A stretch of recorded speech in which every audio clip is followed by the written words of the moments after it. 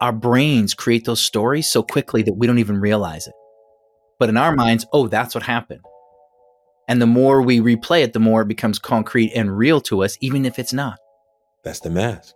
Yeah. And the mask is like, I need to make meaning of this because whatever that person is doing must be real. It must have the worst possible meaning behind it. So therefore, let me make up a story to tell myself, right? Which is like, and that's why we're talking about this work. Like, there's so much more going on than you can ever tell.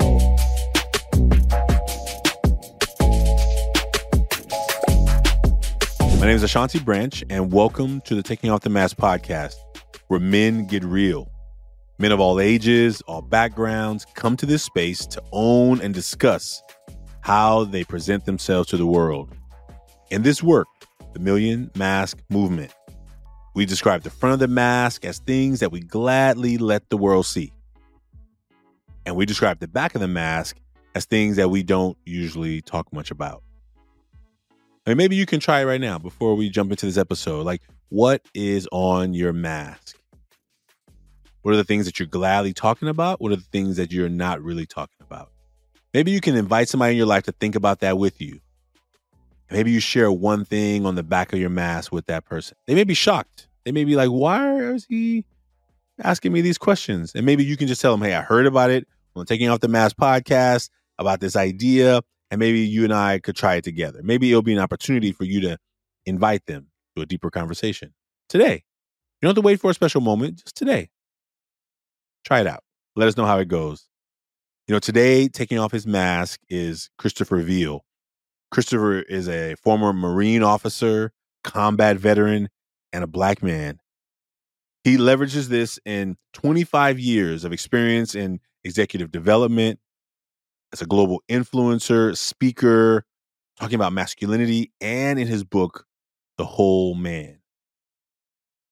If you haven't yet read The Whole Man, I'm going to tell you about chapter 2, which affectionately is titled Hiding Behind the Mask. In these conversations, we get to learn so much about people and other men around the world that whatever's happening and whatever you think you're seeing on the outside is only such a small part. There's so much more to each of us. There's more to you. There's more to me than anybody can see by looking at us. And that's what the Million Mask Movement is all about. Thank you for being a part of the Taking Off the Mask podcast. Enjoy today's episode. Christopher Veal, welcome to the Taking Off the Mask podcast. I'm so glad to have you here. Shanti, so glad to be here. I know we talked last week for mine, and now I'm glad I get to be in the other seat and be in the dialogue with you as well. Man, well, you know, you had some beautiful questions. I think one of them hit me in the emotional solar plexus. So the beauty of this is whatever comes is going to come. So if something, if you got a question, it's a conversation, right? It's like, how do we, you know, if we didn't know each other, we hadn't met each other a couple of days ago, like what could we talk about? Well, imagine what we try and do with the mask is one picture, 6 words, just to say, let's start the conversation there. And then wherever it wants to go, if it wants to go, you know? Sure. So how about you introduce yourself, tell folks what you want them to know about you, what feels good for people to know as we get ready to share our masks publicly. Sure. How do you summarize all this, right? Here's where I'll start. I call myself a vulnerability vanguard. And I lead with that a lot because I want to help model for men that we can own that word and that it's not a 4-letter word that shouldn't be spoken in mixed company. That's a key part of who I am. I'm a father. I have a 13-year-old daughter. She is my world. And she is a big reason that I've been on this journey to reinvent how I hold masculinity and really what healthy masculinity means to me. And, you know, in my day job, so to speak, I do executive coaching. I do a lot of leadership consulting, and I'm doing a lot more speaking in organizations to talk around the subject of vulnerability and masculinity and how can we help men show up differently so that we can be better allies for everyone else, right? And maybe solve some of the problems or roll back some of the problems that have been created. And how do we move forward and evolve? So that's the short version. I'm a dog dad too. He's around here somewhere, but I think I locked him out, so he shouldn't interrupt us. Fantastic. Well, we'll welcome if he shows up in the space. You know, I just realized, so, you know, the magic of this work we get to do, like for those who are listening and for those who are going to be watching, like I did all this prep to get us ready for this conversation. And then I'm talking to you and I'm like, you know what? I probably should move the mic. And then I realized this mic is not even plugged in. Like I'm sitting here with a mic. It looks good though, right? Like it looks good. You look professional. So you It's a mic. It's a mic. It's a mic. I mean, and then I realized, oh wait, I'm not even on this mic. So should I leave it here? Probably my mind behind the mask was like, I should just leave the mic here, like it's being used, but it's not being used. And this is not the See, that's interesting because I hear you really clearly. So whatever good. mic it's picking up is a really good mic as well. It's the magic. It's the magic. So listen, I'm gonna. For those who are not watching, you're like, "What's going on?" Well, I have a mic in front of my face, but it's not plugged in. I'm looking down at my computer. I'm like, shouldn't be something plugged in there? But this is part of the show, So we're gonna just move it out the way. There we go. And we just gonna have this conversation, And there's nothing blocking this space right now, right? I have nothing to hide behind. So, man, I'm glad to be with you, man. Thank you for that, and I appreciate this conversation that's about to happen. So have you already made your mask? I did, yes. Okay. So what I was telling you is that, we had this training this weekend and I didn't get to make one. So I'm going to make it right now. Okay. And you still get to decide who goes first. So I'll go pretty quick. Oh, okay. So I'll give you a moment to finish yours. Yeah. Let's see. And then you get to decide. And so for those who have not made a mask, the mask is a picture on the left. That's the front of the mask side. And then 3 words that represent qualities you gladly let the world see. That's the front. And then the back are just 3 words that things you don't normally let people see. You don't normally talk about. And it's not necessarily things you hide, but when you make your mask digitally, you can put whatever you want there. But, we're going to share these publicly. So normally when you're making your mask, they're anonymous. So we hope you will go and make a mask at millionmask.org. And I'm going to, let me see. I've been working on this creative ideas recently. I've been just trying to be more creative, And let me see what's calling me right now. We're trying to do it quickly. Well, and as you're doing that too, I think I'm going to go first because I'm really curious to see what comes out of this and what gets unpacked from our conversation around it. Do you want to do front first and then I do front and then you do back? Sure. Okay. Yeah, let's do that. Okay. And I'm also not going to judge my art skills on my mask. I'm glad. That's the first thing I'm going to name right now. I'm glad I'm glad you won't judge it. When we do workshops, sometimes it's definitely the younger the students, or for some of them who really care, they're always like, "Is this good? Is this good?" And you're like, "Whatever you draw is perfect." And they can't even accept. They're like, "That's impossible." Right. I'm at school. Yeah. Nothing I ever do, right? And I'm like, "No, whatever you draw, there's no grade. I don't even know whose it is. It's anonymous." And I think that because they're in that school mode, they don't think it's possible that they could, whatever they put on the paper is going to work out just fine, Right. So I'm like, man, it's fine. Per whatever you got. I'm not even going to look at it. It's perfect. Do whatever you got. Exactly. All right. Yes. Okay. Now I'm wildly curious about what's on yours.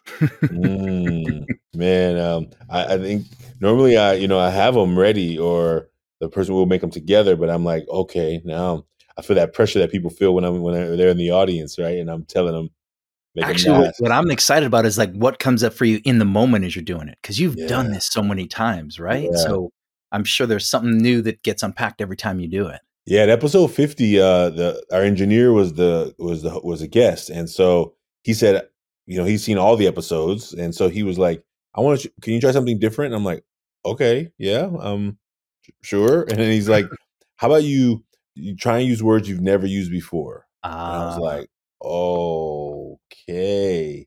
Mm-hmm. And it was like a moment where I was like, oh. And so I've been trying to be more like in the present moment, making them, because there are the go-to words, and then, what are the new ones, right? I mean, I'm making masks all the time, but I am also trying to be more every present right there, right? Okay, I got it. All right. Thank you. Yeah. All right. So you said you're going to go first. I'll go first. All right. Okay. So the words on the front of mine are humor. Oh, you show it to us? Will you show it to us? Oh, yeah, sure. If you can fold it back. You may or may not be able to see it that well, but let's see. Right. There you go. Okay. And I realized the mask, he looks really angry, but actually what I'm going to say is that's really intense. That's what I'm going to go with. Yeah. That's awesome. Yeah. Right on. Yeah. So the 3 words that I chose were humor, confidence, and curiosity. Okay.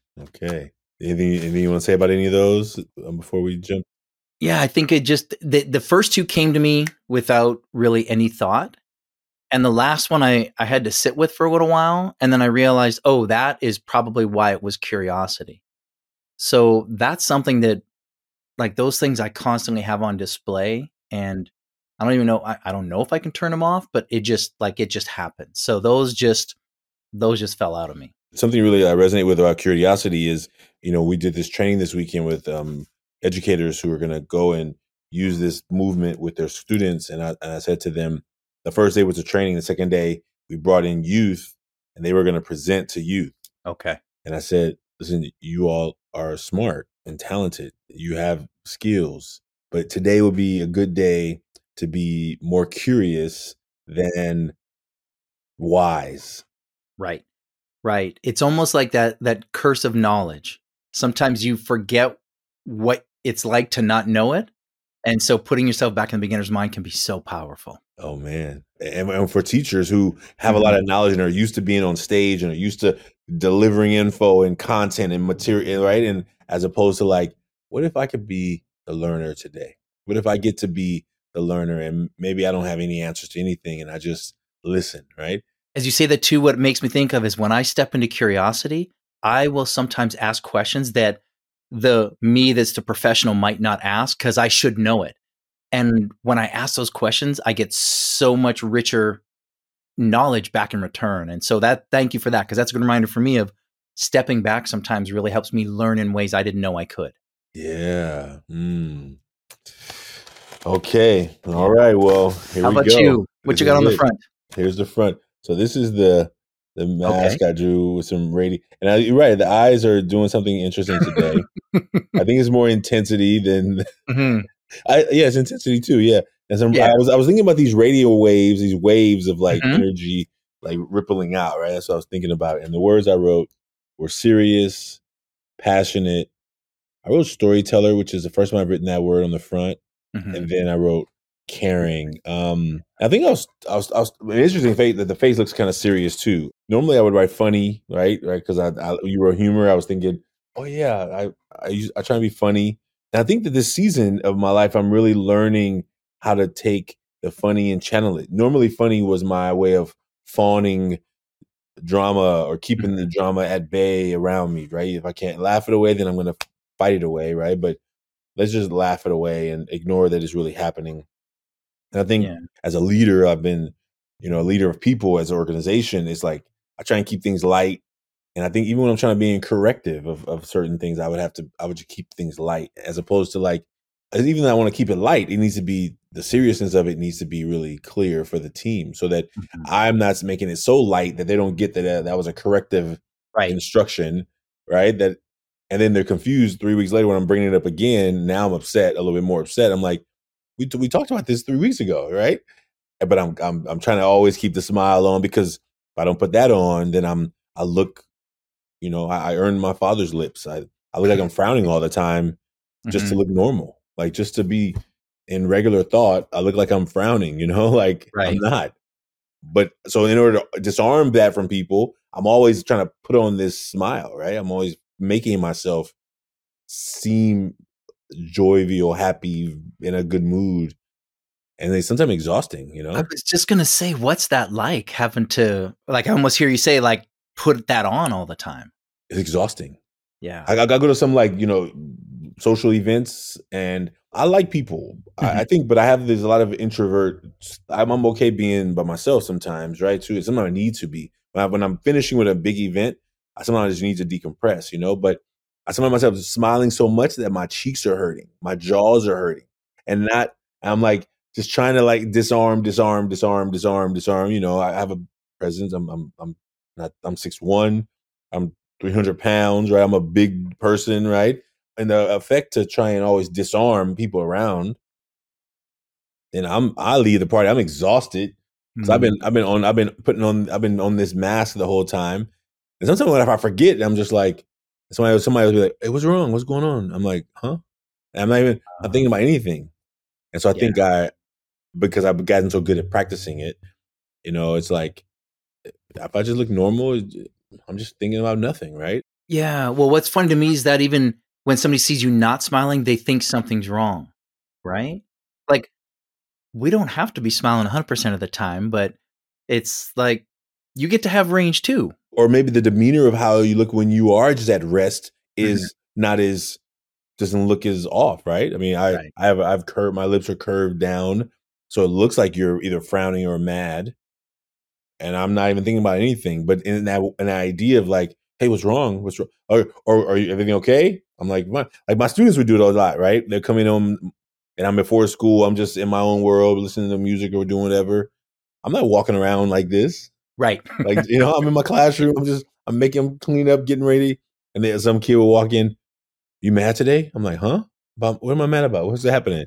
But it's because people pick up your outside appearance. Yes. And if your appearance makes a statement, then they are going to read that statement to mean what they think it should mean, right? And so, yeah, it's interesting you say that because I'm in the process of putting the finishing touches on a talk I'm doing on Wednesday, and I'm talking about intention and impact, right? And sometimes we have an intention, people might not always see it, and they interpret something differently, and it has a different impact. And if they don't check in,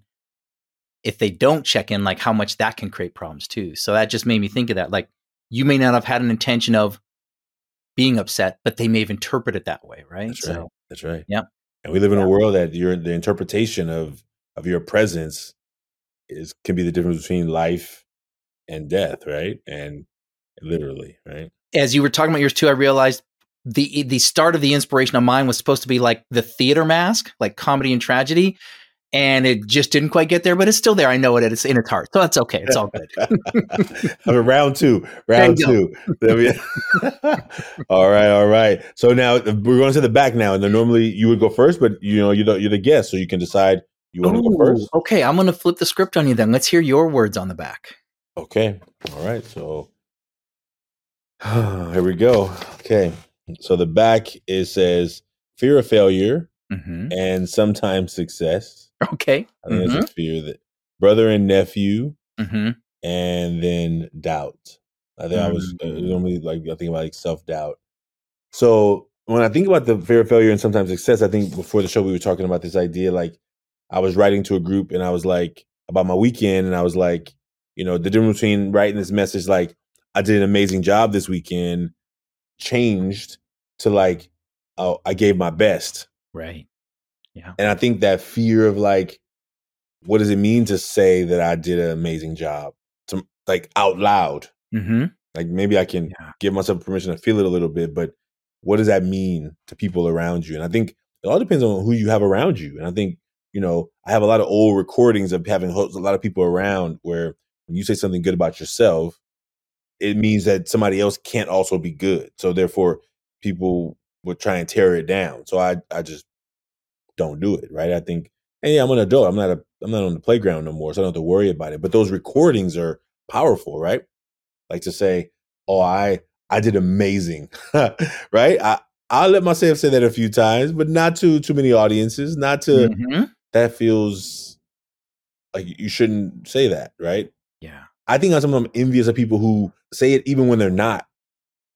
I mean, like, there's one thing to be like, somebody did an amazing job and they're like, I'm amazing. But I mean, now we have this and everybody's talking about how amazing they are. And you're like, right. Okay. All right. Let me not be negative. Balance in there somewhere. Let me not be negative about this. Right. But the idea is like, okay, what is that? And so still working on that. And I think when I think about my brother and my nephew, sadly, they're both incarcerated right now. My brother, which is the father of my nephew, and so I have this like deep kind of sadness, and part of it, like sometime in this work that I do with mentoring young men and boys, and people who've listened to the show before know that my relationship with my brother has schizophrenia. He loves party favors, and he's not even at a party. He's now found himself behind bars again, and his son is now behind bars, and I don't know what the status of his, but he'll probably be there a while. And my nephew has a son, right, who's now being raised by his mother without a father. And my brother was raised in a home where I was the man of the house at 7 years old when he was a baby, right? So, like, I don't know nothing about being a father except I'm just doing my best to keep everything together. So those are like sometimes difficult to talk about because I want to help all young people who need support and community and love and a brotherhood that's holding them accountable and lifting them up, So, but to have them both, it's sometimes like is it working? You know, is it working? Right? It's the two conversations that I keep having with myself. Oh, yes, it's not. You're not going to be able to save everybody, Ashanti. Okay, that's the intellectual part of me, but my heart is like, but Yeah. I should be able to save my nephew and my brother. I Yeah. should be able to, right? Even though logically I know that that's not fair judgment. You know. There's almost like two different things happening here. Like at the beginning, there was this piece about claiming your magnificence. Like as you said, you heard those programming. Like I remember, I hear my grandfather's voice. Don't be too full. Don't get too big for your britches. Right. So Mhm. there was this idea of, be confident but not too confident. There's that line, and how much we get pushed down if we do, express to the world like I believe in myself. I can do this, and people will be quick to say, yeah, don't get too full of yourself. So I guess I'm saying that because yes, like own your magnificence, and it doesn't mean, like you said, that means other people aren't. So I'm going to keep reminding you of that. And then the other side of it was like, as you're talking about your brother and your nephew, now your nephew's son, it's almost like the cycle's repeating. Like he's now trying to grow up Yeah. and understand what it means to be a man, whatever that is. Yeah. And that primary role model of his isn't there in the way that he might want, right? So how does the community come together to support him so that he can find his way in a Yeah. healthy way? Yeah. Mm. Mm. Yes. How do we? How do we? I don't know. I don't know the mom of the baby, right? So it's like, how do I just offer support to like? I try to offer. It's a wild ride, right? It's like I try to be as much supportive for my nephew as possible, and there were barriers there that weren't making it possible to Mm-hmm. hang out with him. And I think that you know, in the journey of this, you're just continuing. Every young person I get to connect, I'm like, well, this is for the one that I couldn't, right? This is for the one I would never meet. This is for the one that I couldn't reach. This is for the one that didn't accept the support. I'll just keep going, right? I think it's like the parable of the sower, right? It's like, Mm-hmm. don't go chasing the birds because the bird, right? Like some seeds are gonna work. I mean, if you got seeds that work, then some is gonna land in the right soil and it's gonna do its thing, and some is gonna land in a place where it's gonna get plucked out, right? And some just not gonna take root at all, right? Yeah. Well, and even if you're constantly thinking about the one you didn't get to help, how does that take away from the one you're in that conversation with right now, right? Like, actually, what I also want to say is, and the one that you're having the conversation with, you're changing their life, you're impacting their life, Yeah, right? that's But right. a lot of our society tells us, like, but what's next? What's more?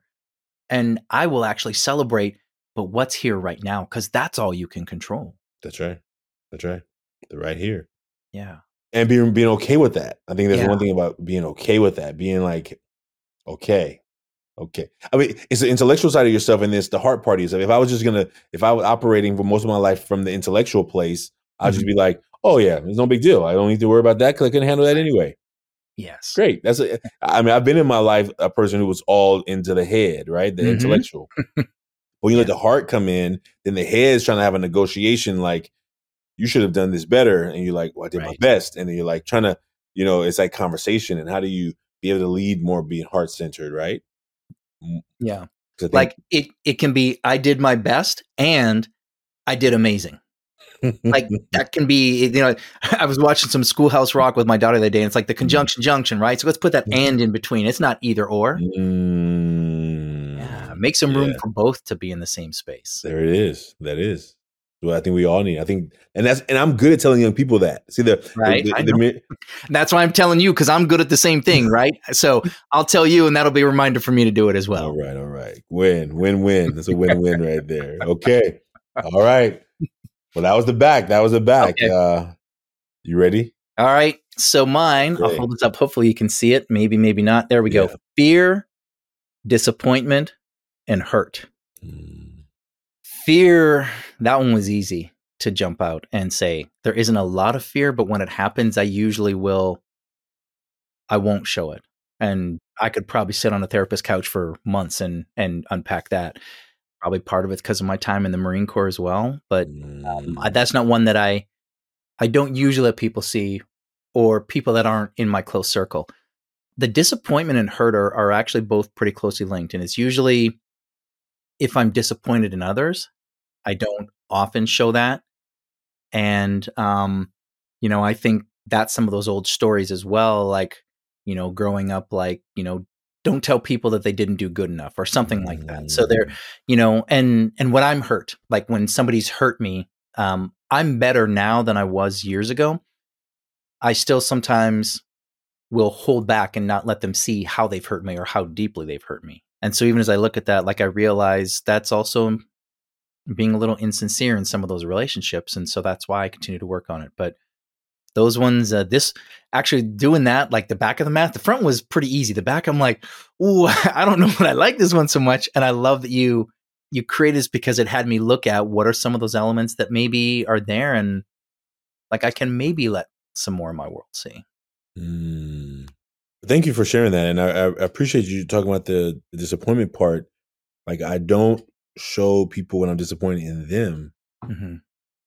I resonate with in a big way, which is what I talk about, like this idea of like smiling and laughing and making corrective comments. But I'm like really deep down, like wanting to like, don't do this anymore. Right. But I'm like, oh, yeah, that thing, we should talk about that thing, and I'm like, how do you navigate it so that it's the intent of it is like, I don't have to be devastated, but I can really be clear that there's a correction needed as opposed to, so if I don't do it, who does it end up hurting in the long term?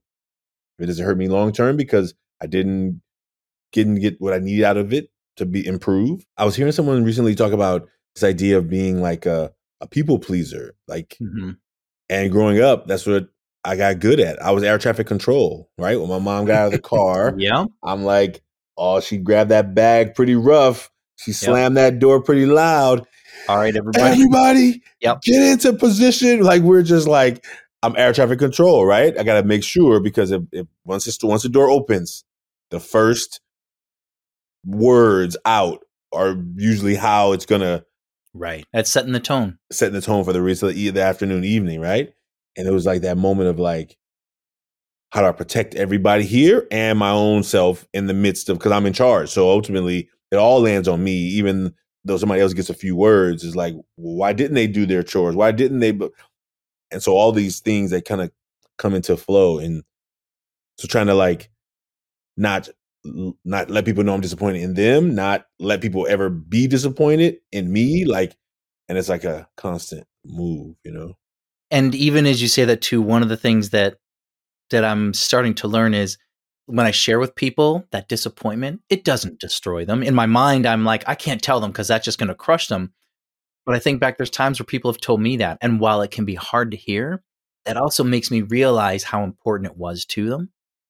And so I don't always get it right, but that helps me step a little more into, okay, I want to share the impact. And I think what's really helped me with it is I take ownership for the language of it. So instead of saying you disappointed me, I say I'm disappointed or I feel disappointed. And so I can claim what it means to me, but not make them wrong in the process. And then we get to be in dialogue around that, right? And they can choose to talk about it or not, but it isn't me being accusing, saying you disappointed me. And I think that to me, it feels like it's more of an invitation for them to be open to the conversation. Yeah. As opposed to if I just come in, beating them down with a hammer, because that's not going to solve anything. I'm gonna come back to the hammer part because I definitely know that one. Do you have a story that of like the last time that happened where you either caught yourself saying it one way and you like, let me switch that, or maybe you have it so you practice enough that you know how to say, I felt disappointed when this happened? There's probably a time recent with my daughter where something's happened, but it's one of the things I'm really conscious of is I sometimes will take a moment, right? Instead of just launching straight into it, because I want to take a moment to get clear on what's important to me and what I want to say. And I know sometimes if I don't, and I just speak from that emotion that's like really triggered in the moment, I likely won't say what's really important to me, or I'll say it in a way that it's hard for someone to hear because it's in that type of language that, may feel more attacking. Like I've said to people sometimes, I need to take a moment and step out of this conversation. Or I remember once saying like, we started into a conversation. It got heated really quick. And I said, I'm sorry. I'm going to step out of this conversation because I'm not being my best self right now. And they didn't want to hear that. They still want to continue the argument. And I resisted the urge to continue on. I just said, I'm sorry, I need to talk about this later. And it allowed me to be able to step back and really, get clear on what's the message I want to share. And it also gave them a little bit of space to cool down too. And then we were able to come back and talk about what the issue was instead of it feeling like it was personal, because it really wasn't about that person and I. It was something separate. But in the moment, we got heated and it became personal. I mean, as a teacher, I was a teacher for a lot of years. I think that's when I first started learning about this language between, you made me upset. Like your behavior is making me upset, as opposed to like I'm becoming upset by your behavior. And like, I'm like, that's the same thing. And as I began to get more wise and intelligent, I'm like, oh, okay.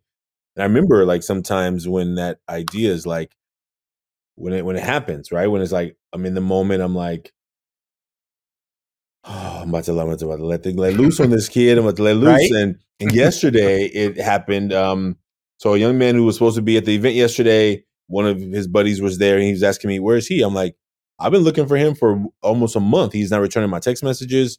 And so he's like, oh, he replied to me. I'm like, well, then you should ask him why he's not here. Right. And so then he was chatting with him. They doing their thing. And he came back to me. He's like, well, he said, he showed me the text. He said, why is Branch mad?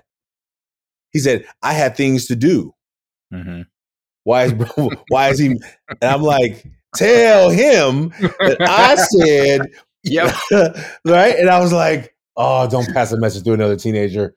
You don't pass a message to another, right? And in my mind, I'm like, look, if he gets on the phone, you call him and you let me talk to him. But you let him know that I've been waiting for his call. I've been texting him over and over again, right? And his idea, like the other student was translating my words, and he said, like, why is he mad? I don't know. How did he know I was mad? I have not talked to him. I didn't text him that day. But it was that moment of like, when he did get him on the phone, he said he's on the phone. And I'm like, but I was actually about to start this session. So I was like, oh, I gotta do this well. I gotta do this well. Cause I'm not trying to burn the door down. I'm trying to help the door that it continues to revolve both ways, right? Right. That sometimes I'm gonna make you mad, you're gonna make me upset, but I need to be clear that it's about like our expectations of each other. Like it has to go both ways. I can't just keep knocking on the door and then you don't answer, and then you pop in the door and be like, "Hey, where you been?" That seems odd to be like.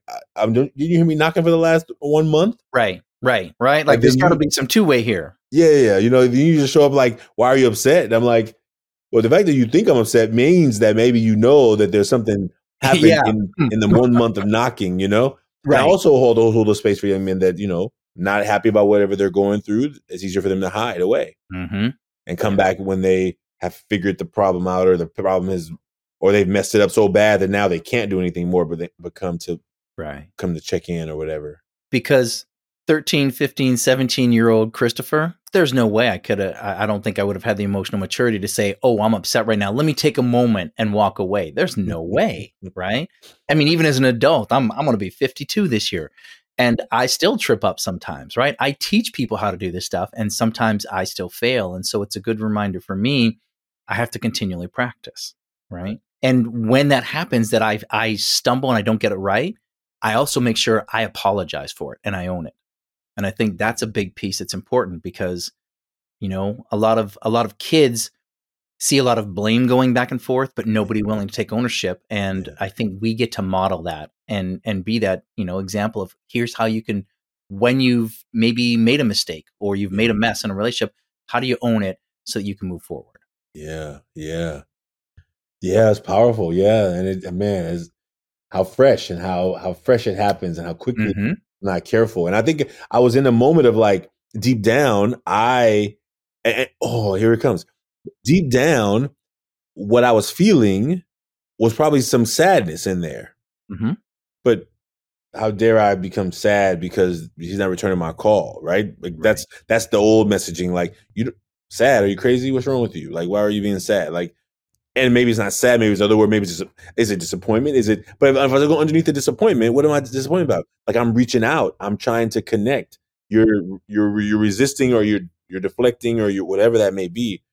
And I think that's the part sometimes that feels like if you're not careful, like I can respond out of a cover up feeling. I'm disappointed, so therefore it's easier to respond to a disappointment. Like it's kind of like I'll show up with some disappointment back. Right. But if it's sadness, then I'm like, how am I responding? I'm going to respond with being a little bit more, probably more vulnerable, and be like, it hurts like when I reach out to you over and over and over again. You're texting David right here, right now, which means you have access to your phone. I've been texting you for a month. You haven't replied once. And so my brain wants to go into like that kind of thing, right? And it's Fills not in the blanks, right? When you don't have that information, it fills in. There's some reason there. Yeah, like there could be a million reasons, but like he's disrespecting me or he's not being like whatever it is. And then our brains think that's a fact. We don't realize it's a story that we've created. Oh man, it's a story. Yeah. It's a story. And that story triggers emotions for us. But we lots don't of always stories. see that. I'm a storyteller. I got lots of stories. Right? I could make something mean something. I know. Yeah. but the thing that's tricky and a little bit like sinister about it is our brains create those stories so quickly that we don't even realize it. But in our minds, oh, that's what happened. And the more we replay it, the more it becomes concrete and real to us, even if it's not. That's the mask. Yeah. And the mask is like, I need to make meaning of this because whatever that person is doing must be real. It must have the worst possible meaning behind it. So therefore, let me make up a story to tell myself, right? Which is like, and that's why we're talking about this work. Like, there's so much more going on than you can ever tell, right? And my understanding, knowing that that's the case, right? Imagine, especially for young people who may have rough home situations, right? Mm-hmm. Like, if I'm not hearing back from you, I began to worry sometimes too, right? What's going on? What happened? What's do I need to go and do a walk by, a knock by? Do I like, and to not like get overwhelmed, right? I've been doing this work for 19 years and I'm still, there's still things I'm still learning. Okay. Don't make up a story. Ask more questions. Okay. They're not responding. And like in the old days, there was not these. I couldn't text you. I show up at your house. You know what I do? I should go knock on the door, be like, hey, where you been? Or you been to a meeting. Now, because of oh, interesting. Because of trying to collapse time frames, I'm like, well, I've been texting you. Well, normally that's not how that's how we did the work in this program. There was not that. You didn't have one of those, right? So I would come to the house and I would ask the question, where you been? Mm-hmm. As opposed to now that you got the power in your hands. I see it was delivered. There's a star on it. You know what I'm saying? I can even tell I know you read it, right? Yeah. Technology tells me you read it. Like, why? What? Yeah. Oh, that's hilarious. That's hilarious. And sometimes I just got to go back to old school. Got to go back. I'm going to show up at the house. Like, where you at? Where you been? The face to face, right? And as you said, and you still don't even know what's going on. Like, there may be a whole lot going on in his world that he isn't comfortable talking about. So again, it's sometimes us being able to pause and go, wait a minute, let me just check what assumptions have I got right now? And then like what might be true. And like life happens sometimes too. That's the other thing. But we are so like you talk about these devices, and I believe it's destroying our ability to communicate because people will send a message and they will expect that if they don't get an instantaneous response, something is wrong. And I tell people, I have a life. Like I don't walk around with this in my pocket in my hand every minute of the day. So if you don't hear from me within an hour, it doesn't mean I'm dead or lying under a rock or that I'm ignoring you, but have a little bit of grace. And some people are close to me, they know that. Other people, they have to learn that. But it's like these devices expect us to respond immediately, or we are not good friends or colleagues. And I think that's a collapsing the time frame of connection, right? Mm-hmm. Like we need the immediate, and because we live in a world right now where this device, which I love my phone, I'm not here to bash on them, but there's some challenges, right? Like if every place I go in there are curated to the things that I want to have around me, the things I like, the things I laugh at, the things I am entertained by, then when I meet someone in real life that is not what I like, what I laugh at, what I really want to be entertained by, I'm trying to do a swipe by. And what we realize is that doesn't work. Yeah. With a human in front of you, which is why we see all the times we see so much violence happening, and I think in our world, because people have gotten weak at being able to hear an opinion that's not theirs and that they don't agree with. Okay. You don't agree. So you don't have to agree. Yeah. How can you be curious and interested when that person on the other side doesn't represent all the things you normally will click like on, right? Like how can you, so that in return, they might be a little bit curious and as well and learn a little bit outside of what they might normally look at. I mean, we almost have to tell people you can't expect what's happening in this flesh-like world to happen in this digital world in the same way. It's going to happen some ways, but some things are not going to translate. Right. Yeah. Right? There is no swipe left when a person is saying something to you that you don't like. You can't be like, whoop, move out of the way, Yep. right? You just kind of do this and step to the side, walk around them. Yeah, you could do that, but that would be a little weird. Yeah. It's less impactful to be like, get that out of here. I ain't watching this nonsense, right? When you were like, I mean, I don't know if you wrote it in order or if you wrote it out of, from the back to the front, when you put it together because you have a book, a chapter about masks. Mm-hmm. How did that hit you? How did that hit you when you were creating that? I think part of it, and I think I reference in the book, the documentary, The Mask You Live In, because that was what helped me put that language to it. But what I knew is, I say it took me 6 months and 50 years to write the book. But I realized that in some parts of my life, I was showing one mask, and other parts of my life, I'd show different ones, right? And depending on who I was interacting with, might be a different mask that I put on. And as I started to unpack that, I realized, okay, wait a minute, but who's the person behind it? And how is all that actually keeping me from more connection, which is ultimately what I think we all want, what we are hardwired for as humans. But because we feel conditioned by our upbringing, by society, by so many factors, we don't feel like we can truly show up as ourselves. And so we have to think about, how safe do I feel being myself in this setting? Like at work, okay, I can only bring this much of myself because it's professional. Oh, but in my personal life, I can do this. And how do we create spaces for more of it? So for me, it was looking at where was I putting on different masks and how was that getting in the way of real deep connection? And like intimacy is the word I would use, and not in the way we normally talk about romantic intimacy, but just intimacy and greater connection. I mean, you have a daughter, you said, right? Mm-hmm. So I think statistically statistically, but also what we see in the society is that they have more permission to show feelings. Like we see it, we can see it in the grocery store, we can see it on the playground, we can see it in lots of places, and people who have never seen it maybe just need to pay a little more attention, right? Like society allows more room for girls and women to show feelings.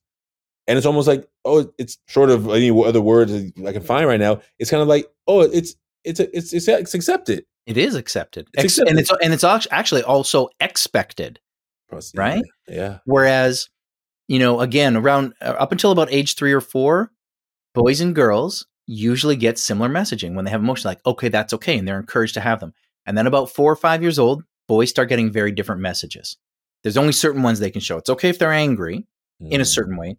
Yeah. But sadness or hurt or anything like that, we tell them quickly, you know what, hey, rub some dirt on it, suck it up, be a man, all that stuff, that languaging and that messaging that we get, right? Be a man. One of the worst insults a little boy can get, or at least when I was growing up, is don't be a girl, right? That was like, ooh, and everyone would be like, he didn't do that. But what does that say? So, being a girl means having emotions, showing emotions. And actually, no, we're human. We have emotions. Yeah. But we don't normalize that it's okay for boys to do it. And we don't teach them how to have those emotions in a healthy way, which is why I love to use the analogy of like a pressure cooker. And they constantly have to put the lid down and tighten the screws on it.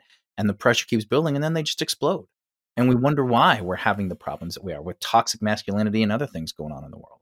Yeah, yeah. I love the pressure cooker analogy. And I told a lot of our young men in our work, when you talked about the hammer earlier, I said, sometimes the situation needs a sandpaper and you walk in there with a hammer, you've now made the situation unfixable, and all you needed to do was just smooth it over a little bit. Yeah. You just needed a little screwdriver to tighten up that little situation. Yep. You went in there swinging with a 20-pound sledge. Bam. Yeah. What did you just do?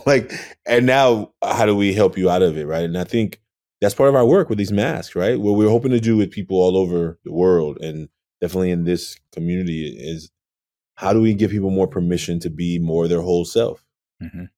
And so thank you for the work you're doing. Thank you for the podcast and for the book. I'm looking forward to finishing it. When I flipped in, I got to that chapter, I was like, oh, come on now. Come on now. What I would like you to do, I want you to be able to tell people how they can find you and how they can, learn about what work you're working on. But is there anything as you close out here, as a dad raising a girl, right? Like you've had to learn. I'm sure she taught you some stuff that you may still be learning, or that you're like, what the heck? She's teaching me? I'm the adult here, right? How do you help other parents out there, maybe even just fathers who are raising daughters? It could be that specific, but however general you want to be, to see this work. Yeah, I think what I would say is, to anybody, whether you're a parent, whether you're a brother or sister or a child, like, think about what are the ways that you are reinforcing outdated models of masculinity and what it means to be a man. And are you supporting some of those unhealthy ways that men are expected to show up? Or are you holding men accountable to be a healthier version of masculinity, which is more inclusive and more expansive? And just be aware of what messages are you sending to others. And if you're reinforcing the change that we want to see, great. If you're not, think about the words you're using, the actions you're taking, and look at where you can shift those. I think that's where I'd really start and where it all begins, and help us figure out how do we evolve the way we hold masculinity. That's what I'd point people to. Regardless of what you do in your world, you've got a man in your life somewhere, whether it's a father, a brother, a son, a coworker. So think about that. How are you holding them in masculinity? And that's, I think, where we'll start moving the needle. As far as where people can find me, the website for the book is wholemanjourney.com. As you mentioned, the podcast, The Vulnerable Man. So you can look that one up on all places you can find it. And if you find me on LinkedIn, you'll see that I've got the tag Vulnerability Vanguard on there. So you'll know you found the right Christopher Veal there as well. Man, thank you, Christopher. Thank you for making time for this conversation. I didn't want to rush it, but I know we had a couple minutes of our time on here. Right. We got life. Yeah. We get in, and we're like, oh my goodness, I have to. But I appreciate it, because I think every time we have another conversation with you and me, with other men who we can say, I see you. Mm-hmm. I see you, and there's more to you than I can even see, and there's more to you than you may be willing to tell me right now.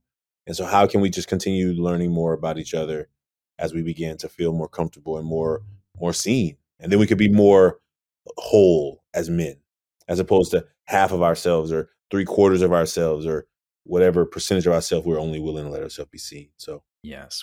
thank you for having me here, and I'll also say thank you for all the work you've done to create the Million Mask movement. Like, yeah, I know we talked last week, and I'm going to say it again. I love that you are helping changing the way that boys see themselves and how they're seeing each other, because I think that's the best place to catch them before they've got all these learned behaviors that they've got to unlearn. So thank you for that. And I'm a big champion of the work you're doing. Thank you, brother. Well, we're in this together, so we got work to do. Hey, folks, listen, Christopher and I made our masks and shared them publicly, but we're not asking you to do that right now. We're asking you, if you're willing, do it anonymously. You can go to millionmask.org. And if you found something valuable in this conversation, share it with somebody. We're going to put all the notes and how you can find Christopher in the show notes, so you can find those below. But thank you for being a part of what we're trying to do here, and make sure you don't keep it to yourself, folks. Take care. See you soon. Bye now. The Taking Off the Mask podcast is produced by Ryan Louie. Graphics are by Kelly Wong. And the special thanks to the team at Ever Forward, Vanessa Cortez and Choque Alan Alvarez.